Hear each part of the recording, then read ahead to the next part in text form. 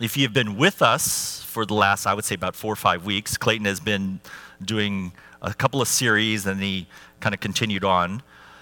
But just as a quick recap, he talked about the bronze altar, which is, if you understand the old tabernacle, you entered via the altar where it was the shedding of the blood. A lot of blood. And that represents justification. And he put a lot of emphasis in actually, talking about, discussing, and bringing some teaching on was the bronze laver, which relates more to sanctification. And he specifically talked about Ephesians 5:25-27, where it says, talking about the washing of water by the word. And he discussed a lot about grace, which is a concept that we can all grow into, and just really the understanding of how God relates to us and what actually he requires. And most people confuse the concepts of justification and sanctification, and they are two distinctly different things. So I'm not going to obviously repeat what Clayton did, but then last week he actually branched off and talked about the parable of the sower and about the seed. And he actually was talking about, really actually he made reference to George Taylor, who's taught in this church a number of times. And George, talked when he preached about it, was about the law of the farm. I love that sermon. And the reason why is that if we were all farmers, we'd have a lot less issues. I'll just say it very simply. And you can go back to Clayton's sermon to glean some of that. I wrote 3 things down as Clayton was talking about the parable of the sower, because I thought they were very significant. And I had an inkling of what I might want to do this morning. But these 3 things I wrote down. And number 1, people's future is in them in seed form. Limitless potential. The incorruptible seed. Number 2, can't give it away if it is still in seed form to change others. It's number 2. And number 3, sadly, and very uncomfortable, the seed must crack open and die. So, I want to continue on with all of these themes and talk about a little bit about what we did today, which is real life, real people, and yet a real God. And I made note of something Tommy said just this morning I just loved. Because the call of God, let me make a side note and a comment. This is actually, if you've known me for a little while, this is one of my little kind of trigger points for me personally. In the church, many people speak about calling, and I understand what they're saying. But I actually think it does more harm than good. Because they get wrapped up in sort of God's plan for their life, and a lot of religious notions start to enter in. And Tommy answered that beautifully. He says, the call of God is to be an agent of heaven. That's the call. And if you've talked about your calling, wondered about your calling, I'm hoping to actually address that today to a degree. But to be an agent of heaven means a lot more than understanding your personality type, your giftings, and how you develop that into your call. Because that can very easily get divorced, yet again, from real life, real people, and a real God. So, let's talk about your life. Let's talk about, if you are a believer, you are a Christian. That means something probably a little bit different than it used to when the term was first coined. But you are living a normal Christian life. And we're going to start with Romans chapter 5. And Romans 5, starting with verse 1, says this: therefore, having been justified by faith, justification, we have peace with God through our Lord Jesus Christ, through whom also we have access by faith into this grace in which we stand. You can't even understand this normal Christian life unless you built that on a foundation of grace, which Clayton did such a great job just talking about aspects of grace. You stand on grace. You can't actually entertain what it is, how to proceed, what to do, how to think, unless you actually build your life on a foundation of grace. And it continues on, and it says, and we rejoice in hope of the glory of God. Now, This is not a new definition. We've talked about this. Hope. Hope can be defined as a favorable and confident expectation of good. And hope in this world is probably typically viewed as something less tangible but more illusory. Wishful thinking. I hope it turns out well. I hope things fall in my favor. I hope I have what I need. There's actually no expectation. It's just a wishful thinking, an expression of uncertainty into the future and saying, I hope. But hope in the biblical sense, as defined, as used in Scripture, it is a favorable and confident expectation of good. And you can understand that in the context of being saved, when it says that you rejoice in hope, and that word rejoice, very importantly, I think we understand what rejoicing means. That's a great outcome. We celebrate, we cheer, yep. Some interpretations, or some, like the NIV as an example, it actually uses the term boast. And we don't really like, well, if you want to seem like you're a good person, you don't really ever want to entertain boastfulness as like a good thing. Because typically it's very focused on yourself. I'm boastful in myself. And yeah, okay, Scripture's got a lot of negative things to say about pride. But boasting can be about yourself or can be about someone else, right? So when we say rejoice, you're actually, an interpretation, another way to define that is actually boasting. So now you say, okay, hope, I have a joyful expectation of a favorable outcome. And you can certainly say that once you become a believer, his seed, incorruptible seed, is actually put in you as a deposit. So you actually have full confidence when your life wraps up that you will enter into glory. And that's one of the aspects of Scripture that's bringing out. So you can actually be boastful about that. If you actually had an opportunity to have an honest conversation with your coworker who may not be a believer, because it says, we should always have a reason to give reasons for the hope that we carry. And it says, well, why are you so peaceful? Because that's an issue today. A lot of anxiety, not much peace. I say, well, I don't get you. And it says, well, yeah, my life might actually not be fantastic right now, but in the end of my days, I am set. My future is secure. This body, yeah, problems. It's going to be imperishable, is going to come upon the perishable. My future is secured in eternal dwellings. I have no fear. And actually imagine just being boastful about it. You're not boasting in yourself because you didn't do it. You were justified by his blood. But you could actually boast about the hope that you have. And I trust that you do, because your future is secure. There is no doubt. You have that deposit called the Holy Spirit that guarantees the redemption of your body. That's just Scripture. So the practical outworking of that is rejoicing, certainly, but you can actually boast about it because it is a sure thing. It is not in doubt. It is not in question.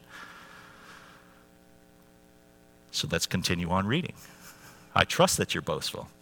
And in verse 3 of Romans chapter 5, it then says, and not only that, but we also glory in tribulations, knowing that tribulation produces perseverance, and perseverance character, and character hope.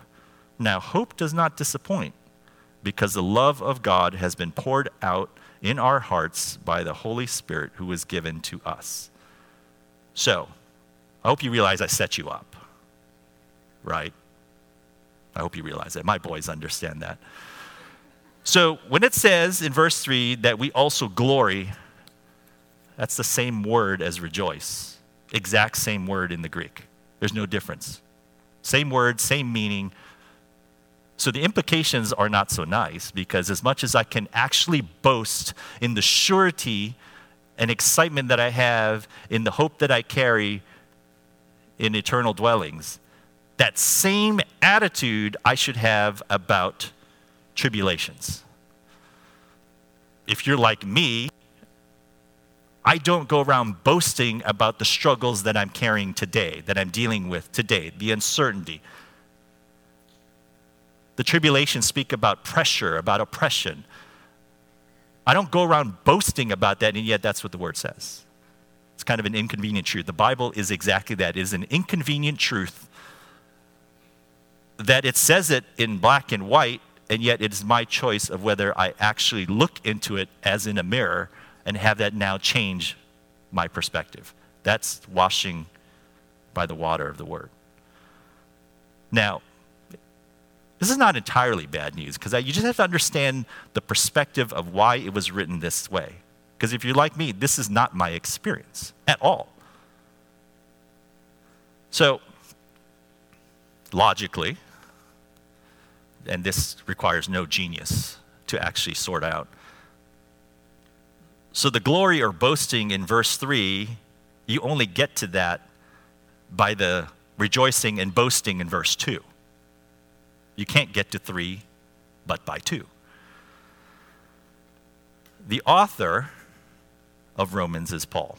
Of that, there's not much dispute. Paul, you have to understand his perspective, because the only way you can make sense out of how someone would actually assert that you ought to boast about the tribulation the same way you should boast about the security of the hope of your eternal glorification, the only way you can actually do that is by having an eternal perspective. So the author, Paul, when he wrote these 2 verses, his experience had already been beatings, floggings, stonings. And he was actually, I think when he wrote Romans, it was about 10 years before his death, but he had experienced so much to be able to pen the words that my grace is sufficient for you, right? The only way you can understand the boastfulness in verse 3 in the same way as verse 2 is from a perspective eternally looking back. That's the only way. And let me try and make this more tangible to you. Is that, so I like sports. I actually love soccer, even though I've never played it. Well, I actually did. I wasn't very good. But I love soccer. So if you can imagine, I know this is an imperfect analogy, but understand the principle here. If you can imagine the World Cup of soccer, right, which is kind of a big deal. Why? Because it's literally the World Cup, the entire world. Teams that win it become legends. They become legends because every 4 years, you literally say, we are the greatest team representing a country in the world, without exception. And if somebody were to say to a team, provided them a glimpse of the future, and said, you are going to win it. Back to the future kind of thing. I mean, just imagine this scenario. It's an imperfect analogy, but imagine that they knew they were going to win it and be forever viewed as legends in their country. Going to happen. And it says, oh yeah, by the way, as soccer teams and coaches love to discuss about how teams develop, one of the things they always say is, we have to learn to suffer. When games are in the balance and you're just struggling to make it to the end in victory, you learn to suffer, and that suffering actually carries through in belief. So if somebody were to give you a preview and says, you're going to win the World Cup, and it says, oh, by the way, you're going to suffer along the way. With that knowledge of the outcome, they would gladly accept the suffering along the way. That's the principle. You can only boast in your tribulations if you understood it in the context of the end. That's the only way you can. And now you can understand the role of fathers in the church. The fathers are the ones that have a perspective more from the end compared to the beginning. Now you can understand the vital role that fathers can play in the church for those that are in the midst of a tribulation and can't see the end of the eternal glory and hope, but just know the present. Fathers. I just want you to understand, I'm probably further to the end than the beginning now, so I have a different perspective of what I had 30 years ago. And I just want to encourage those that have walked in the faith for years, fathers, the hearts of the fathers to the children, to providing perspective of an eternal sense to give impetus to those that are amidst of the struggle. Just tuck that away. I just want you to understand the role of the fathers. We need fathers.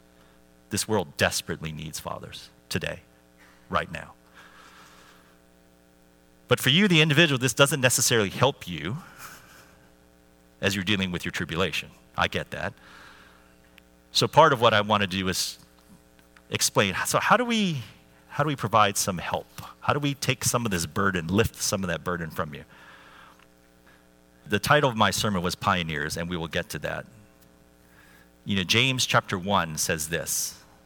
It says, "My brethren, count it all joy when you fall into various trials, knowing that the testing of your faith produces patience. But let patience have its perfect work, that you may be perfect and complete, lacking nothing." Again, the Bible is incredibly inconvenient. Because that word all, it's all. Everything. Without exclusion, not in part. All. So when it says, "My brethren, count it all joy," it's not mostly joy. It's not 75% joy. It's not more often than not joy. It's all joy. Again, really, if I were to put that standard upon you, we would all just, let's just go home already. Let's just pack it up. But this entire little passage, understand, it's not putting law on you, but is giving you perspective, again, from an eternal part. Because what is notable about these 4 verses is not so much about the all, but it is about the why, which is so that you may be perfect and complete, lacking nothing. Again, a perspective of the end looking back. Once you can understand the intent of tribulations, of trials, and what it's designed to work in you, that'll start to change your perspective of how you view them. And while I can certainly say that right now, in tribulations and trials that I'm facing right now, I failed. There's no way I could say to you that I can count it all joy. No, I do not. I said, but if I were to look back at my life and said, when you're in your life looking forward, everything is twists and turns, and it doesn't make sense at the time because you can't see. I said, but when you look back at your life, everything looks very straight. Like, oh, yeah, everything fit together. And when I look back at my life, at some of the things that I've walked through, I can tell you one thing. The things that I find notable are the things that I've actually come through on the other side and have actually, in a sense, achieved a victory. And I can tell you that my perspective looking back is I would never have changed a thing. Not ever. Because I can see now what has worked in me, and now looking back, would never have changed a thing. And it's just perspective. And fathers, you can provide that perspective. So getting back to Romans 5, it says, "But we also glory, boast, in tribulations, knowing that tribulation produces perseverance, and perseverance character, and character hope." And I'm going to go through this part really quick. So tribulations, we are intimately familiar with that. It's pressure, oppression, struggles, trials. Every single person can name one or more of those that are happening now and have happened just recently. Perseverance, we can understand, refers to endurance. I was praying about this not too long ago about one of my trials. And one of the words I felt God say to me, endure. Endure to the end. See it through. I did not necessarily receive that as the most encouraging of words at the time, but it's right in the Bible. It's right there. So you work through your trials, you work through your tribulations, and you endure through them, and eventually you come through the other side, and it speaks about character. Your perseverance will produce character. And what is character? It's an approved, tried worth. You can call it going through the funnel, the narrow part of the glass, pressure. You can talk about refining. Okay, yeah, we get all that. But eventually you come on the other side, and what happens is you are approved and tried, and what that refers to is that you become marked by it. If you can look back at your life right now at the most significant sort of victories you had in your life, I'm pretty sure that has changed every aspect of what you can expect into the future. As you work through that in God, what has been shown to you has changed you because it's changed your very expectation. That's why character produces hope. Every victory that you have come through a trial and tribulation, through the pain that you had to endure, coming through on the other side, it cannot help but change your entire perspective of your future. And that's why character produces hope. Your very expectation of what is possible, what you know of God, and when I say know of God, about Him, His person, His heart towards you, that now becomes part of you.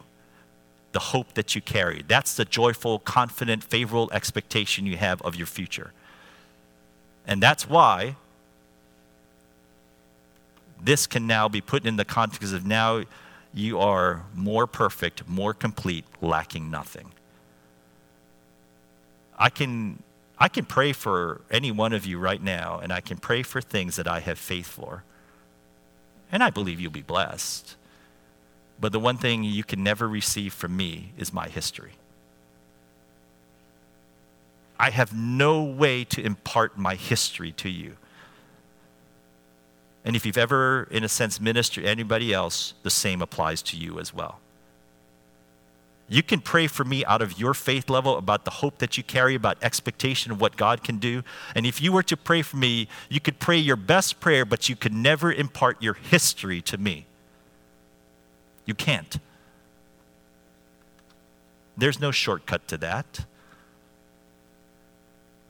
What has now, in a sense, been your struggle, now we can understand the context of Clayton talking about the seed. What has been worked into your life now has become fruitful in the way that you can now give it away, and you can give some of your fruit, but you can't give me your history. You can't. I wish I could, because if you could, then I would go to every single ministry person that ever existed. I said, just give me your history. Give me your history. Give me your history. And I would be better than all of them. Right? I want something of Kevin. I do. He can impart to things to me of what he carries, of what he knows of God and God's possibilities that he's seen in his life. And he can pray that for me and I'll be blessed. But he can't give me his history. So, what's the point? What are you pioneering? There is a point to all this. And this is something that I've been thinking more and more about in answering this question of what are you pioneering? And that's why I get triggered when you start talking about calling. Because you're pioneering yourself. And that may cause questions to arise in your mind. What do I mean by that? What do I mean that you, each of you, including myself, we are pioneering ourselves? And what does that mean? So first, let me explain some obstacles. I love the Bible because it just says it in a way that if you just really look at it, not in terms of condemnation, but it's just basically forewarning you of all the issues that we get to work through. I don't take it as condemnation. I just say, well, thank you for letting me know that this is like a real issue. So I'm seeing this now. It's like I shouldn't be surprised. It's not like I'm failing that these happen to exist in the context of, say, church life. It's not a reflection that we're a bad church necessarily. It's just, well, these things are going to happen, and you can actually have an appreciation of how to actually work it through. So here's an example. So we all understand 1 Corinthians chapter 12 talks about the one body, many parts, and blah, blah, blah, blah, blah. You've heard that too many times. But let's just make it very simple about issues that it points out. Okay, so these are just a couple of obstacles for you pioneering yourself, by the way. So 1 Corinthians chapter 12, verse 16 says, "And if the ear should say, because I am not an eye, I am not of the body, is it therefore not of the body?" This is an obstacle. Why is it an obstacle? Because this is an actual error in thinking by each of us individually. Because rooted in the root issue in this statement is that there's an aspiration of us individually to want to follow a model. You see somebody who does amazing things and God's like, oh man, I want to be that. I'm not that great. I want to be that. That's like better. Define better. That's just real life, right? See, here's one thing I've learned over my time. So I am an attorney, I will admit that. And I've actually worked with a lot of inventors because I'm an IP attorney. I did more of this in the past, still do. And I've worked with people who've developed technological innovations. Hundreds of them. Hundreds. And I ask them questions. Teach me your technology. Teach me what you did. Why did you do that? How did you come up with it? And by and large, as a class of people, inventors that I have worked with, and I would say like 90-some%, they are so thoroughly unimpressed with themselves. It's like, wow, that's amazing. It's like, anybody could have done that. Like consistently. And believe me, it's not like over an overabundance of modesty. It's not that. But they are so thoroughly unimpressed with themselves as a group, as a class. Why is that? For me, it's like this. Nobody's particularly unimpressed with themselves because what they do is actually really easy to them. Why? Because they're gifted in it. They didn't have to try. Maybe they'd feel better about it if they actually had to go to a mountain and like study for 3 months and meditated on it and then get an answer. Maybe they'd be more impressed. But some of them, they actually come up with it's like 15 minutes. I was thinking about it, had a problem. It's like, yeah, it came to me. It's like anybody could have done that. That's pretty much the church right there, by the way. What God has actually put in you, what God has actually gifted you, the way you're wired, if you walk into a room, you notice certain things. Why? Because that's you. And you see problems because you're uniquely wired to solve them. And you do your thing, and it's like, man. Yeah, I was just like, did my thing. It wasn't that impressive. Oh, but that guy, whoa. Yeah. Obstacle. Here's another obstacle. Next verse. Verse 17. If the whole body were an eye, where would be the hearing? If the whole were hearing, where would be the smelling? This is an error in thinking pushed by the church. What do I mean by that? It is entirely convenient. I'll use that word. It's convenient for us to put forth a model for people to aspire to. That this is the way we do things. This is the way a service should look like. This is the way we can teach people to grow in their calling. Put people in buckets and have them follow a model. And really, ultimately, it's an attempt to push a model. I'm not taking shots at Amy. I'm just looking at the realization of my experience in church leadership. There is a convenience factor to want to actually herd people into a model mentality. It's so easy to do. We're not necessarily bad people. I said, but this is just the word of God pointing out some of the obstacles. So we see the obstacles confirmed by the word, and now we address it. So these are the obstacles that exist that for you to pioneer yourself. So my job here is to try and remove some of the obstacles. So if you were to take a personal inventory of yourself, of who you are, this is not an exhaustive list, by the way. This just very quickly came up with some things. I just want to present the principle to you. Who are you? You have a personality. You're wired a certain way. Could be Myers-Briggs, could be Enneagram. Everybody's all jazzed about kind of figuring out who am I, right? And if anything, the only thing I've taken from all this is that we're really different people. Like one of my boys, like if you really are into like Myers-Briggs, right? You got the 4 different traits, and like one of my boys is the exact opposite on every one than me, which I find funny.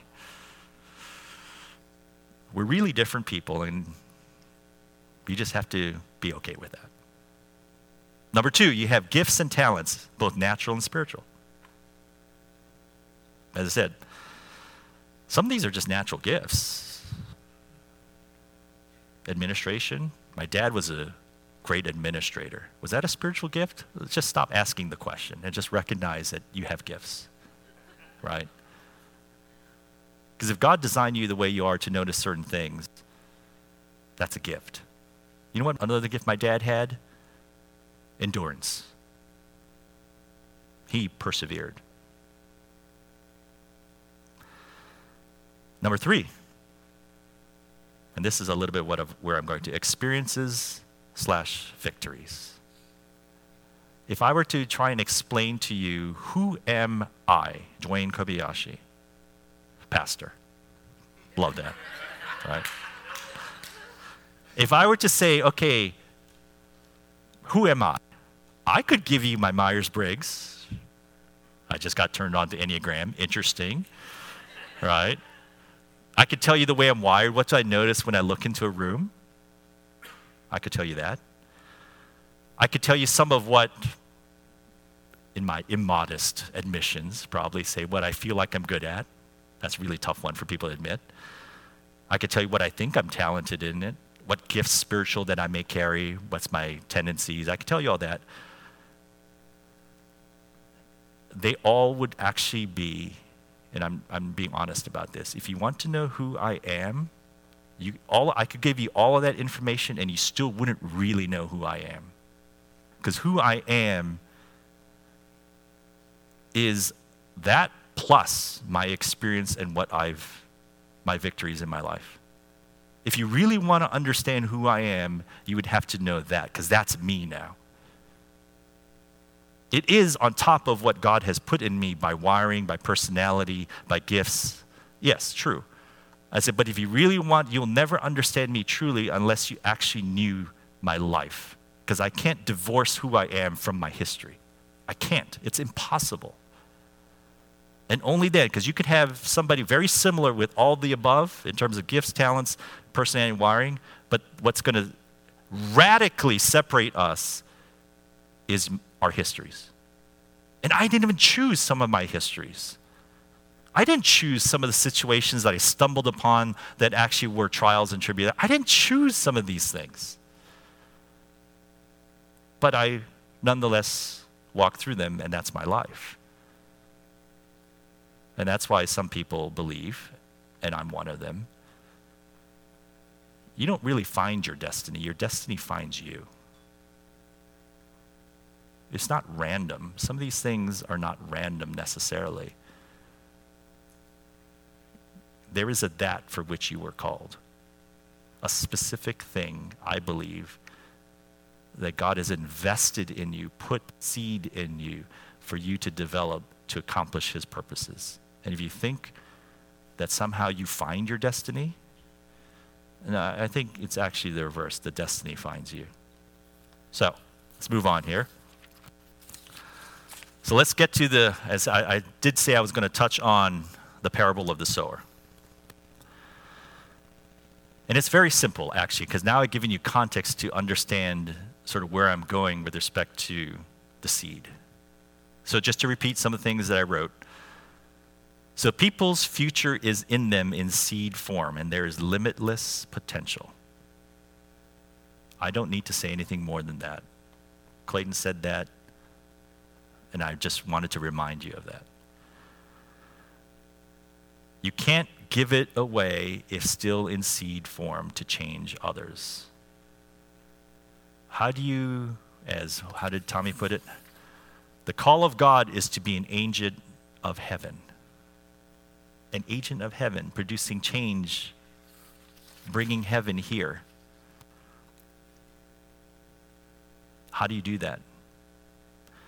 So who you are is a reflection of what God has put in you, and The process you've gone through bearing fruit from that seed, that's who you are. That's why I say you will never understand me until you know my history. Because that history represents what I have done with the seed to produce what now I can give away. Number 2, victories through your pioneering will be life to those around you. I think you should probably already understand that based on what Clayton said, but I just want to reemphasize that. Because the hope that you carry, as I remember, you endure, your character is changed. You're now marked by that victory. And the fact that you are now marked by that victory means that you carry a hope and a very expectation of what is possible in God. And that hope now is life. That's what you have to give away. That's the fruit. You can't give that in seed form. That's the fruit that you give away.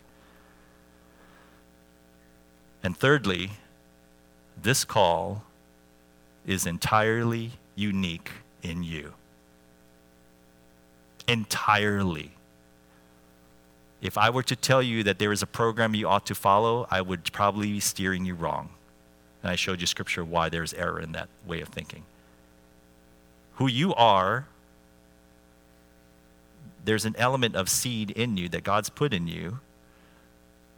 And as you walk in this life, you're going to produce something so unique, because it's not just what he's put in you, it's the experience and the process you go to bring fruit from that. And this is entirely unique to you. So, I love this morning because we did some things that actually is really what I'm preaching about. And, Kevin actually had you before he had us, in a sense, declare just Tehillah and things of God. And the first thing he did was have you imagine, not to dwell on, overly so, but to picture the situation, the trials or tribulation that you are experiencing right now. And you have to just be honest about that. Because if you're in that, right now, the battle you face is actually just persevering and enduring till victory is actually achieved, coming out the other side. So if you were to actually picture that in your mind, I was praying about this, and this is what I felt like God wanted to say to you. So just picture that in your mind. And this is what I feel like the Lord wants to say to you individually. I believe in you. All I felt that he wanted to say to you. Yes, you have a trial. Yes, you're having to endure. And I feel like he just wants to say, just tell you, just hear his voice. The God of heaven is saying, I believe in you. Apply that to myself. And it's actually very hard. I can understand why it can be hard to actually accept that. But I believe that's what he wants to say to you. He believes in you. You see, and I wrote this. It says, talents have been entrusted to your care because he has given you the ability to produce a return. And I didn't want to go too long in the parable of the talents, but it says he gave talents, which is in a sense what he gave to you, the seed. He gave talents to every single one of you. And it was in proportion to their ability. Think about this. That's what the word says. So the fact that you have talents confirms your ability. I'm not being circular about this. I'm just taking the word and actually taking it to a very logical conclusion. That the seed he has put in you is based upon, like talents, is in accordance with your ability. He did not give you a task that you could not do. So when he says, I believe in you, what he's saying that by design, what I've put into you as the seed and talents is because you have the ability to produce. He believes in you. So I was reading this book, and there was this quote that I thought, and I didn't even put the author's name, but that's not even that important.